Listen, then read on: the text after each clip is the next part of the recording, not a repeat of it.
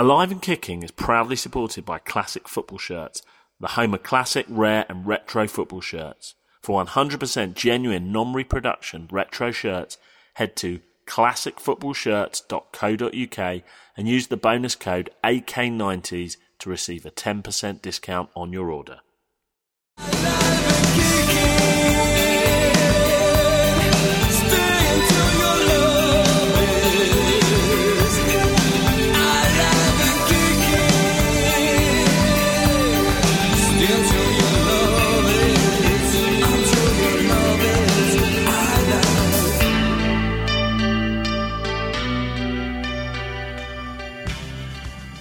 Welcome to Alive and Kicking, the 90s football podcast. The podcast that's more 90s than the Saturday night in with Gladiators and Noel's House Party.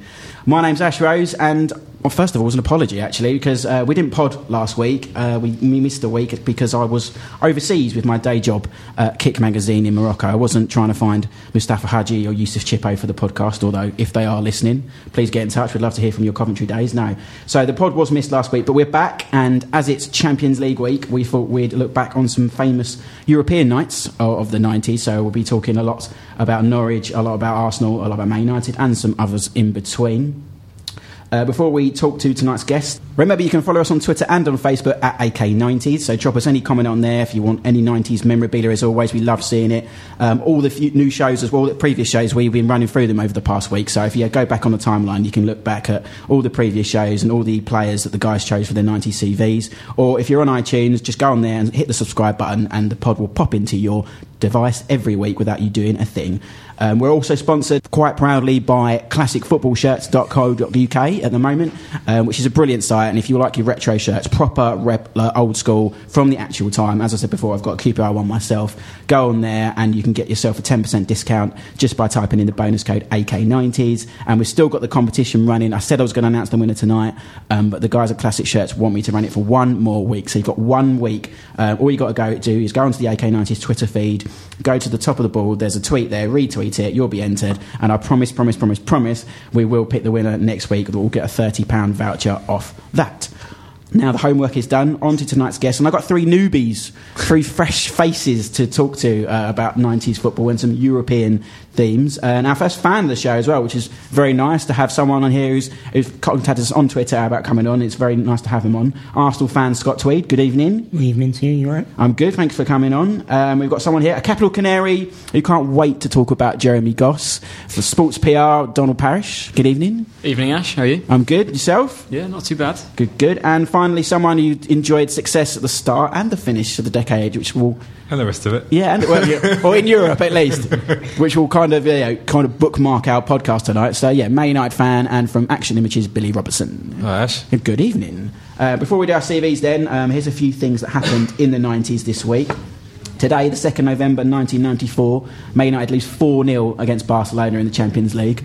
So we're not all glorious, see? That was a night. What year? Yeah, 94. Stoichkov and Romario scored 2. Yeah, absolutely. That was early on for Man United in the Champions League. 3rd November 1993, Man United travelled to Galatasaray for the first time. And Welcome to hell. Welcome to hell, yes. The most intimidating atmosphere I've ever witnessed, said the manager at the time, Alex Ferguson. 6th November 1995, Vinnie Jones is sent off for a 10th time in his career in a 4-1 defeat to Nottingham Forest. And on the 8th of November 1996, Chelsea signed Gianfranco Zola. And we all know what happened next. Just listen to the first pod and listen to a friend of the show, Paddy O'Sullivan, wax lyrical about Mr. Zola. Let's do our CVs then. Let's start with our fan of the show, because we've done a few with Arsenal before. So for you, I mean, you obviously listened to the other guys, but go and sum up the 90s for Arsenal for yourself. Well, typical Arsenal, really. When I thought about this question, I was a bit torn between typical Arsenal and a work in progress, really. But I'll go with typical Arsenal. Typical Arsenal. Well, we discussed before. That way, didn't it? Yeah, it did. Well, it was such an era of 2 different kind of. You had George Graham and Arsene Wenger. It was so different. People forget about Bruce Rioch in the middle. Yeah, the less said about that. Even though he signed Dennis Perkamp, is the only line that he's ever allowed on this podcast, and David Platt for that matter, actually. So, your best 90s Arsenal player for you? Without doubt, Ian Wright. I think he epitomised everything about Arsenal at the time, and I think when you look through the spine of that team during the sort of early 90s to mid 90s, Adams, Wright, Parler. I think they're close to just the normal sort of blokes off the street, really. And but Ian Wright, hands down, best player we've probably ever had, I think. Yeah, it's funny because we've had a few Arsenal fans and they've all picked Tony Adams, and I was really surprised that Ian Wright hadn't come up yet. I think Si Rothstein a couple of weeks ago kind of changed his halfway through the pod and said, "Oh, righty, yeah." But Ian Wright, I mean, he changed a lot of Arsenal. We kind of took them to that next level, didn't he? He was class. I mean, I was quite lucky when I was a kid. I met him at the training ground, and I was about 8-9 years old. And we just signed Bergkamp, and all the players were in having their lunch. They was all having like pasta, chicken, salad, and Righty just pulled up with a full English breakfast. It was just class. It shows what a man he is.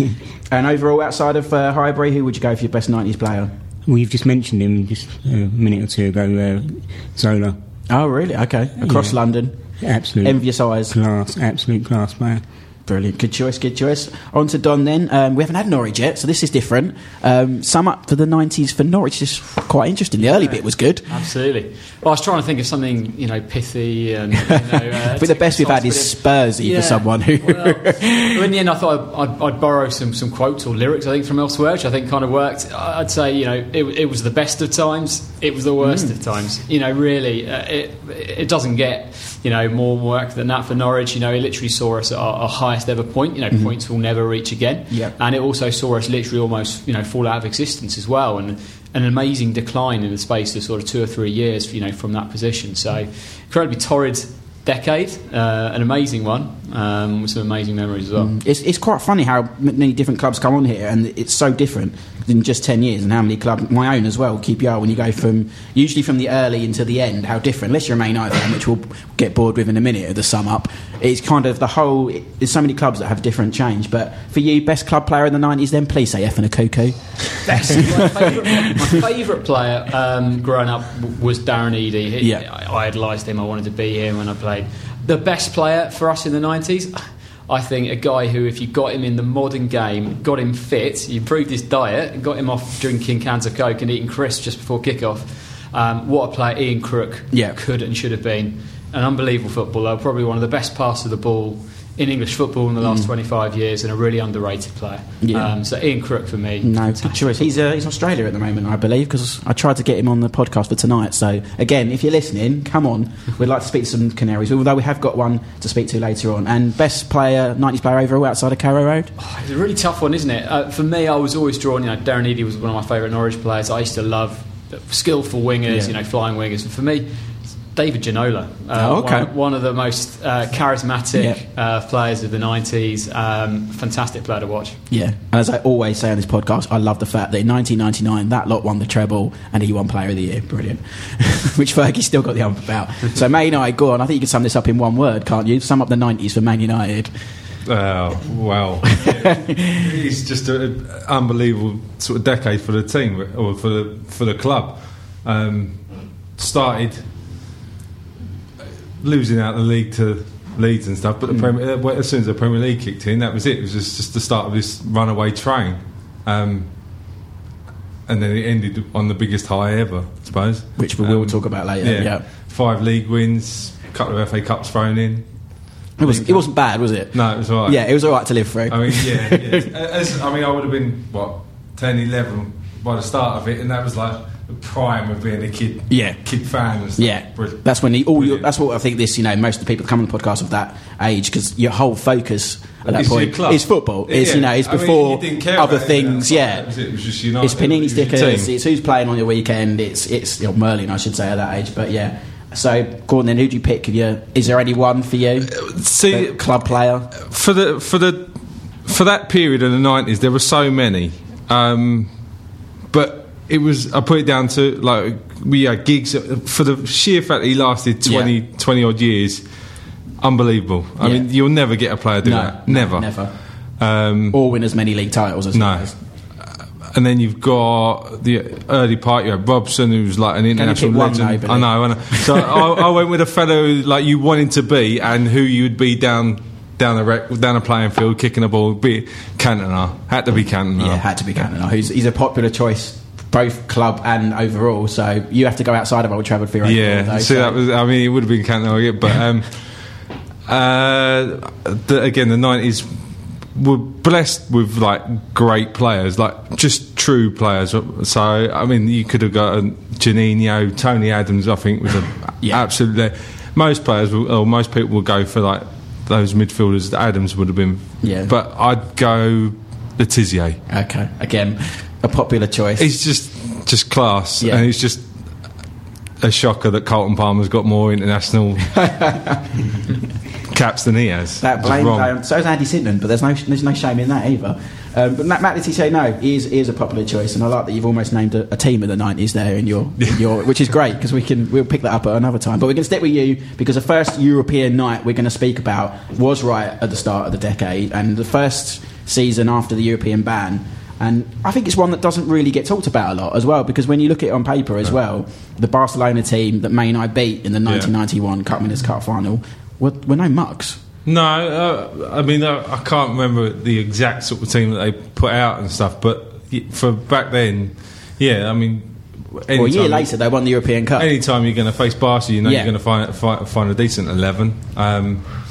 And be away, was it in Rotterdam or something like that? It was in Rotterdam, and that actually outplayed them, I think. I've like seen... I mean, you only... Being 11, I remember watching it on the portable in my bedroom and stuff. But and there's two visions I always remember, and that's hugely smashing in the winner from a ridiculous angle, and Mike Phelan's dodgy tashing, receding hair. More hair on his lip than they did on his head. But that started it all off. I mean, to be fair, I think more English teams should have won that Cup Winners' Cup for as long as it ran, because there was some odd winners. There was not great size in it, or they should have. More English clubs should have got to that final than they did. Well, it's a tournament that doesn't exist, but I'm going to go outside the 90s. I do often do this, compare it to modern day, but if it did exist, I think they'd be more interested in a Cup Winners' Cup than currently is whatever state the Europa League's in. I mean, what do you think, Don, of that sort of analogy? Because they got rid of it because of the... But I would argue that probably now having those two separate knockout competitions might be better. Yeah, maybe, but you've got to look at the calibre of some of the clubs that were in the likes of the Cup Winners' Cup or the UEFA Cup back in the day. You know, you've got clubs who were kind of put into those competitions then, who would be walking into... They'd probably be seeded for the Champions League now, you know, and...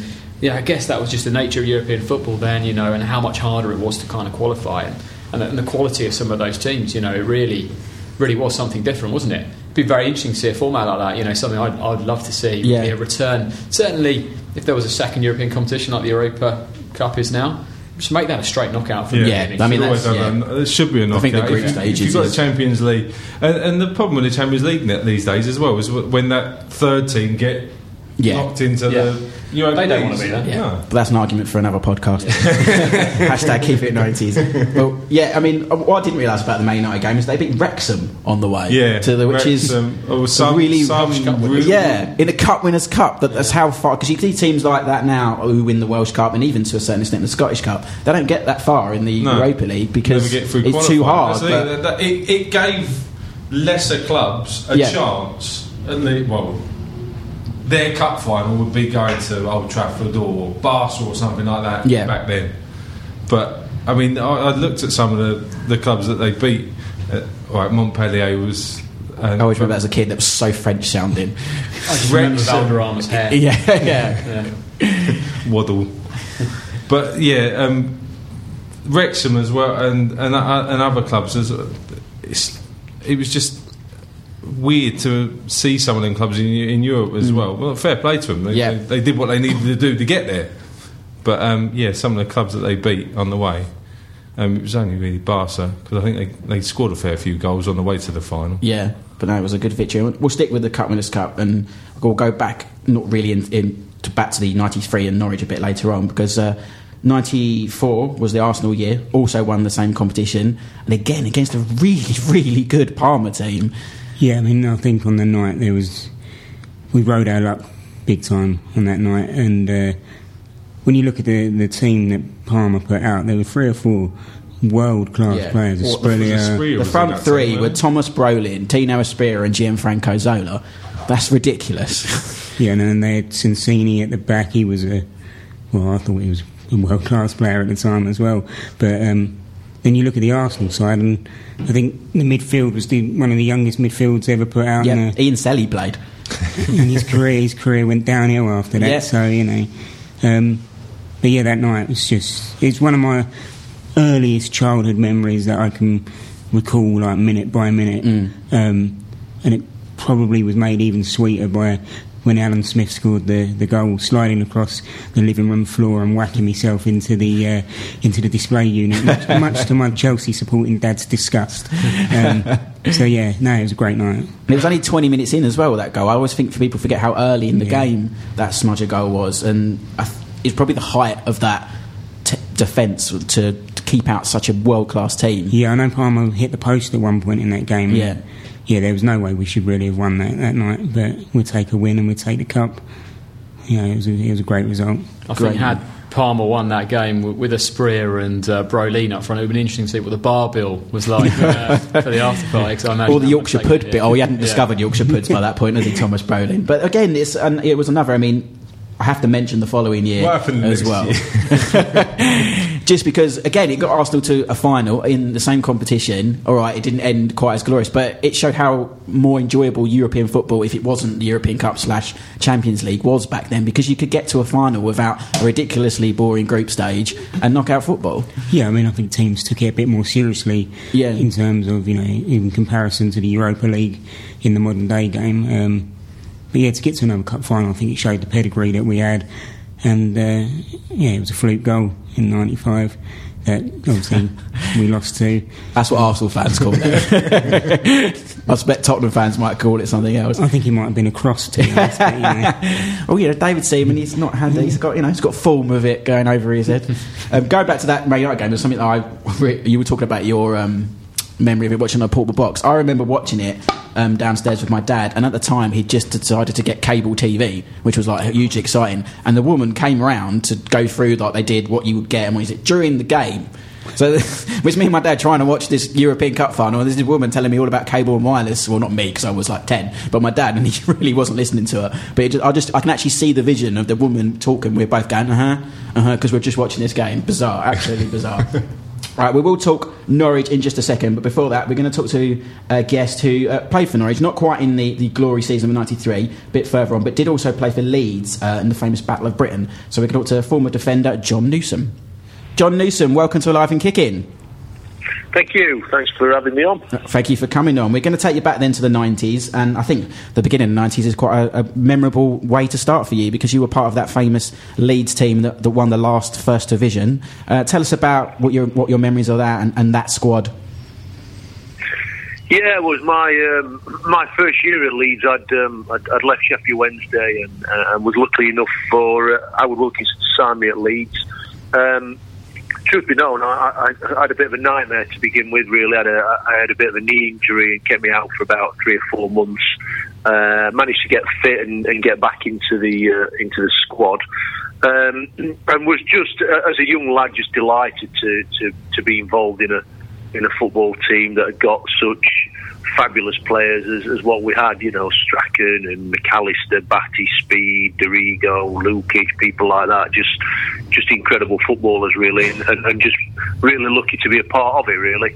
And thankfully for me, I managed to get involved in the last sort of like 10 to a dozen games, and which was the running, and we managed to secure the championship. And you know, as a 21-year-old lad, it was everything that you dream of, really. Absolutely. And in the following season, also European football. We're talking European nights tonight, actually, on the podcast. And you were involved in quite a famous one of that decade, which was the first kind of Battle of Britain. Obviously, it didn't end too well for the Leeds guys, but was it amazing atmosphere at Ibrox and such a massive game to play in? Yeah, I mean, it was quite a bizarre experience, really, because I think that in the round before we played Stuttgart, and they'd eventually it got found out that they'd played a foreigner too many or something, and we had this one-off game at the new camp against Stuttgart on a Friday night where there were probably about 20,000 people there, but it was literally like playing in a reserve game because the stadium was so big, and we got through that. Drew Rangers, went up to Ibrox, and if you can recall, they'd banned away fans. Yeah. So there were no Leeds United fans in the ground, or supposedly not anyway. And the roar, the sound just before we kicked off, I've never heard anything like it in my life. It was literally deafening. You could not hear yourself speak. And then within a minute, Gary McAllister's hit a superb volley into the top corner. We're 1-0 up. The place, you could hear a pin drop, and. Yeah, it was just amazing, and then all of a sudden you could hear our bench shouting, and there was the odd supporter who'd obviously jumped up and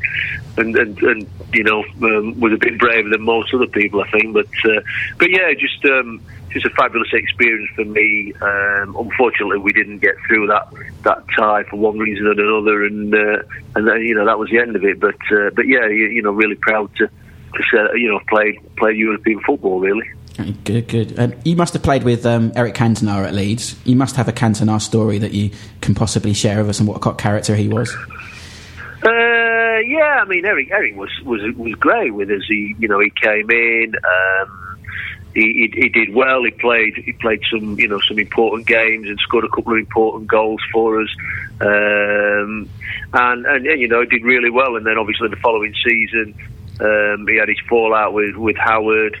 And all of a sudden he'd gone, but yeah, great lad. Joined in with the lads. We went out for a beer back in those days. He'd come out with the lads, and yeah, he joined in. He wasn't sort of like aloof or anything. Yeah, he was all right. He put his hand in his pocket and stand his corner as such. Yeah, so yeah, good guy.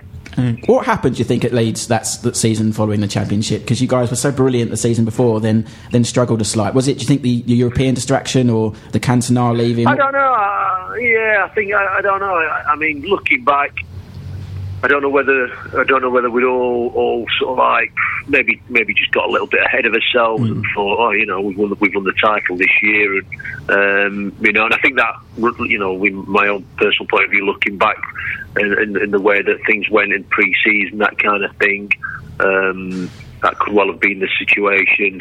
A couple of people I know have spoken about the back pass rule, which changed, but I don't see that as a reason, really.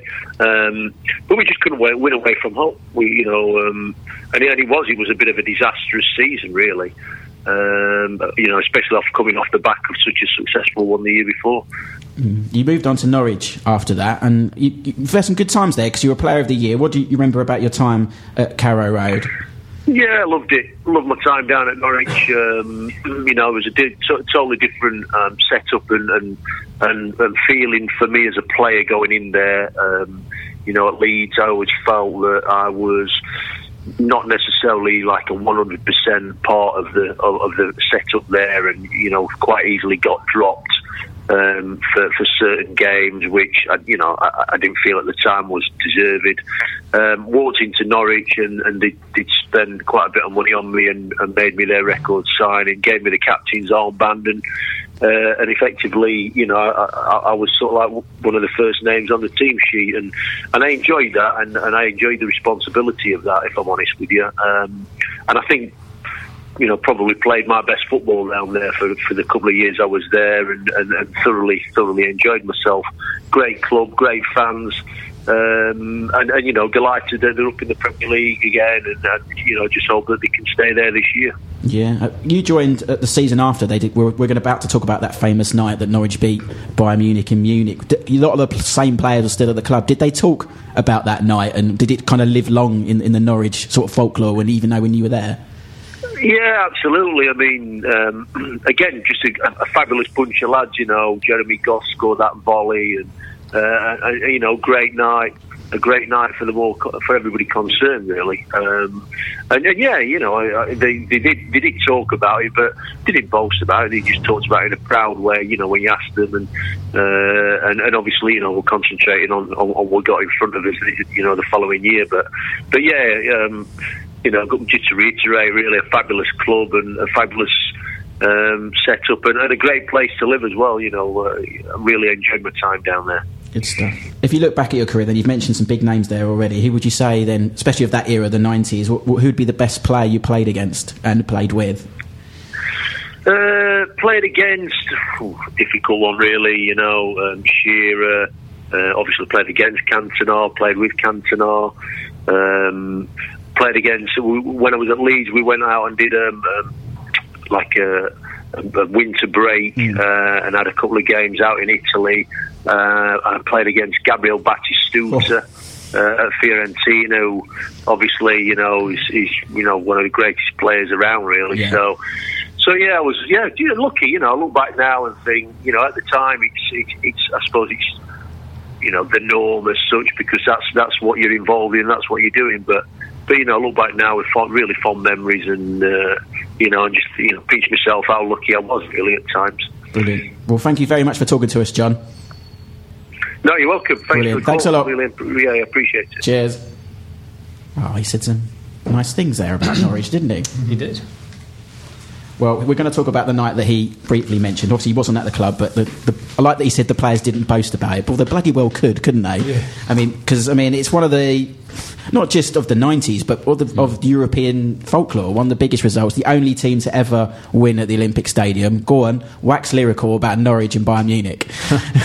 Well, absolutely. It is, when you look back, one of the iconic British European kind of stories, really, and it obviously was something that genuinely captivated the country. And I think it probably goes back to a time when there was less football on TV. Yeah. You saw less live games, so you watched the British teams in Europe on TV and probably got behind them in a way that you probably don't do in the same way now, because there's so much football on TV. And true. I think people probably were almost watching Norwich for the first time. I suspect in that lovely kit as well. That incredible kit. The previous year we'd done so well, finishing third and almost winning the Premier League. But unless you had Sky, you wouldn't have been watching those games live. So it was an incredible opportunity for Norwich to show what they could do, and for that period, playing some unbelievable football. And what a story it was, and what a goal! We talked about goals last week on the podcast, and it wasn't just a scrappy tap in that Jeremy Goss goal, and will live down in his. That's what he's remembered for, isn't it? Yeah, absolutely, and it's made him a legend, and it was so wonderful in a way that it happened to someone like Jeremy Goss, because Goss had been at Norwich for about 8 or 9 years before those 2 seasons that kind of really changed his life, I imagine. He'd been a hard-working player, he'd been in and out of the side, played hundreds of games for the reserve team, and never really got himself into that first team. And Mike Walker picked him out, put him in and gave him that responsibility, and he kind of grew into it. And for a player like him, that would have meant more to him than many players. So it's fantastic that it happened to someone like Jeremy Goss. And what a goal! What a goal! And Scott, what did you score in the other leg as well? He did. He scored in both legs. Yeah. He scored obviously in an Olympic Stadium, and he scored what turned out to be the winner at home at Carrow Road. You dine on that, don't you? You dine out on that. Yeah. You could retire after that. Do you think, Scott, that Bayern Munich would probably underestimate Norwich, and like Don said, because that there wasn't a blanket football coverage, so they went in there and underestimated a club like Norwich?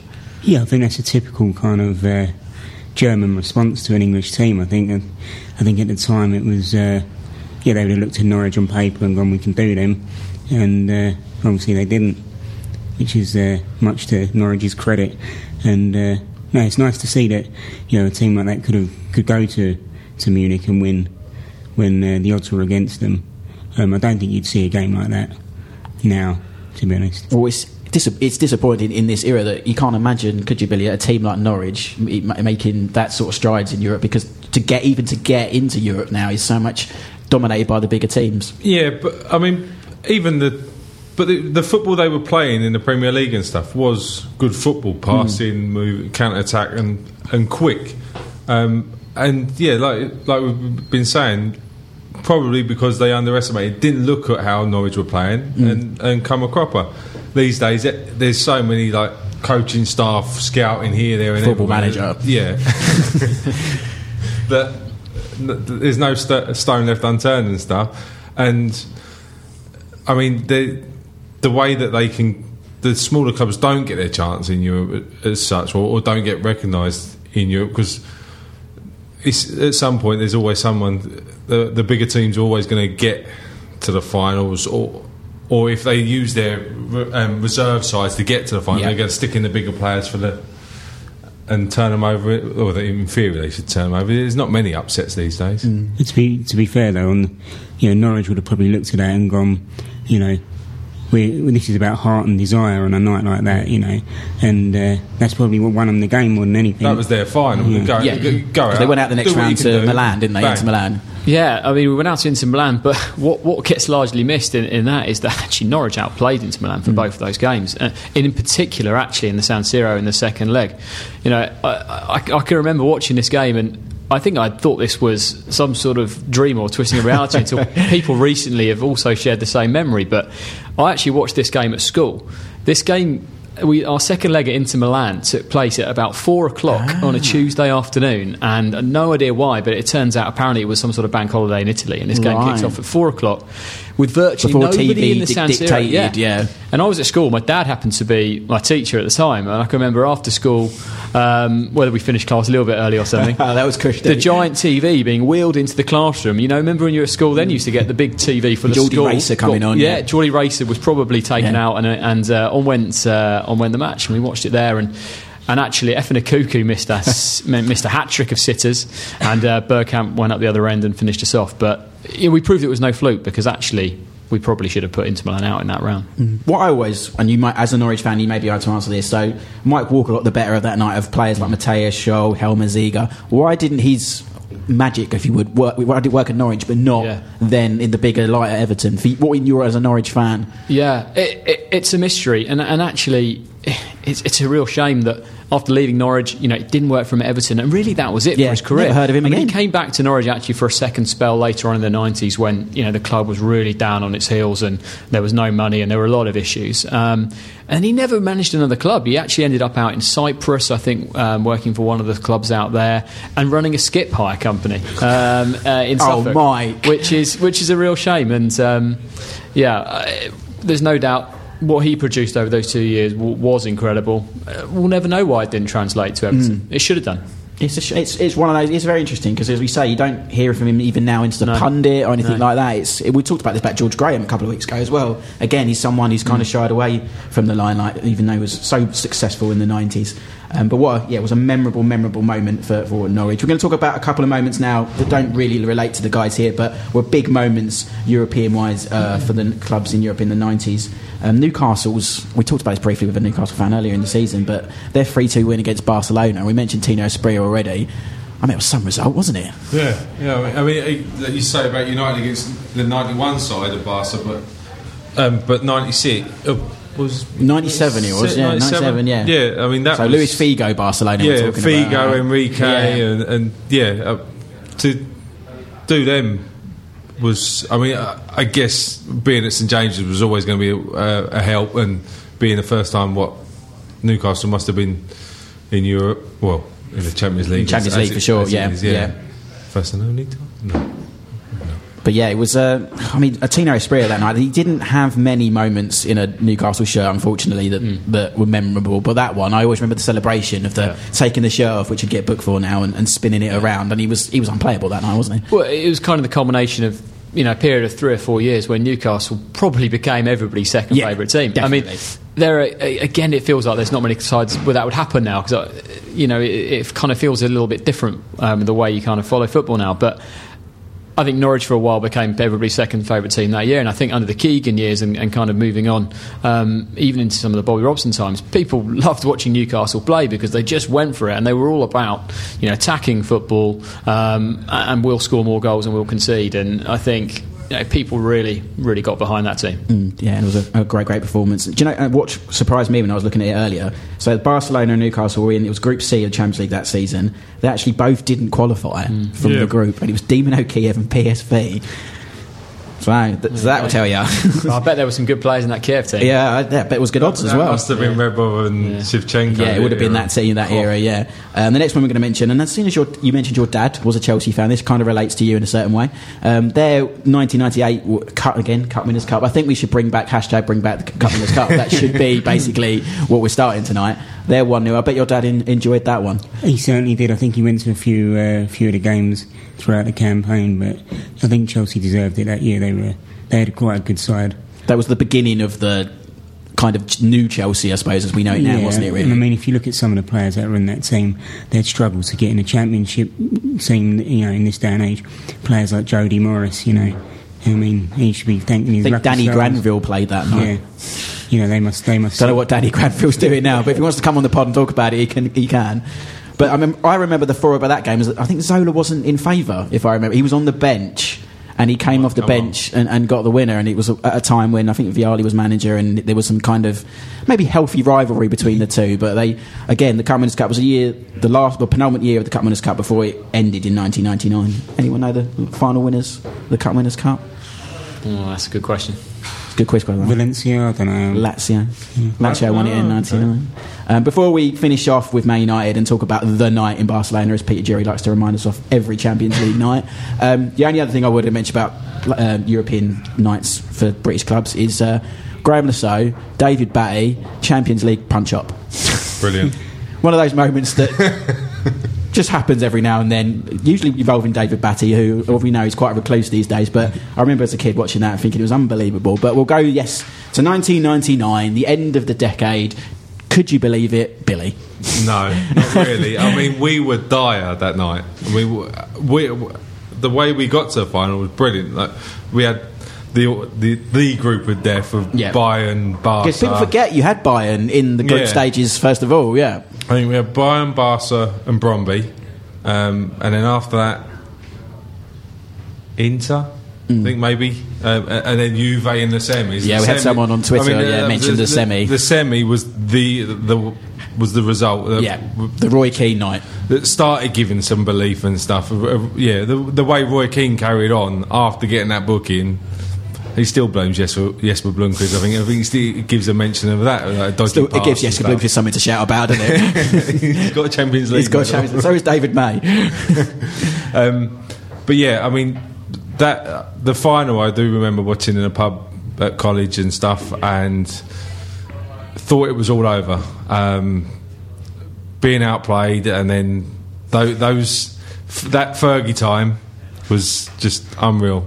Just Schmeichel causing a nuisance, and all I just remember is like toe pokes. That's it. Just Solskjaer tapping it in.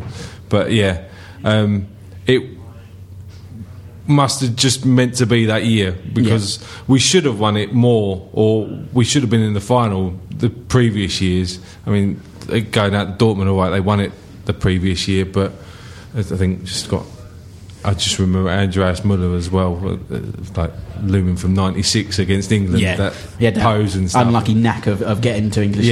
But '99 was just something special. Had you given up at 90 minutes?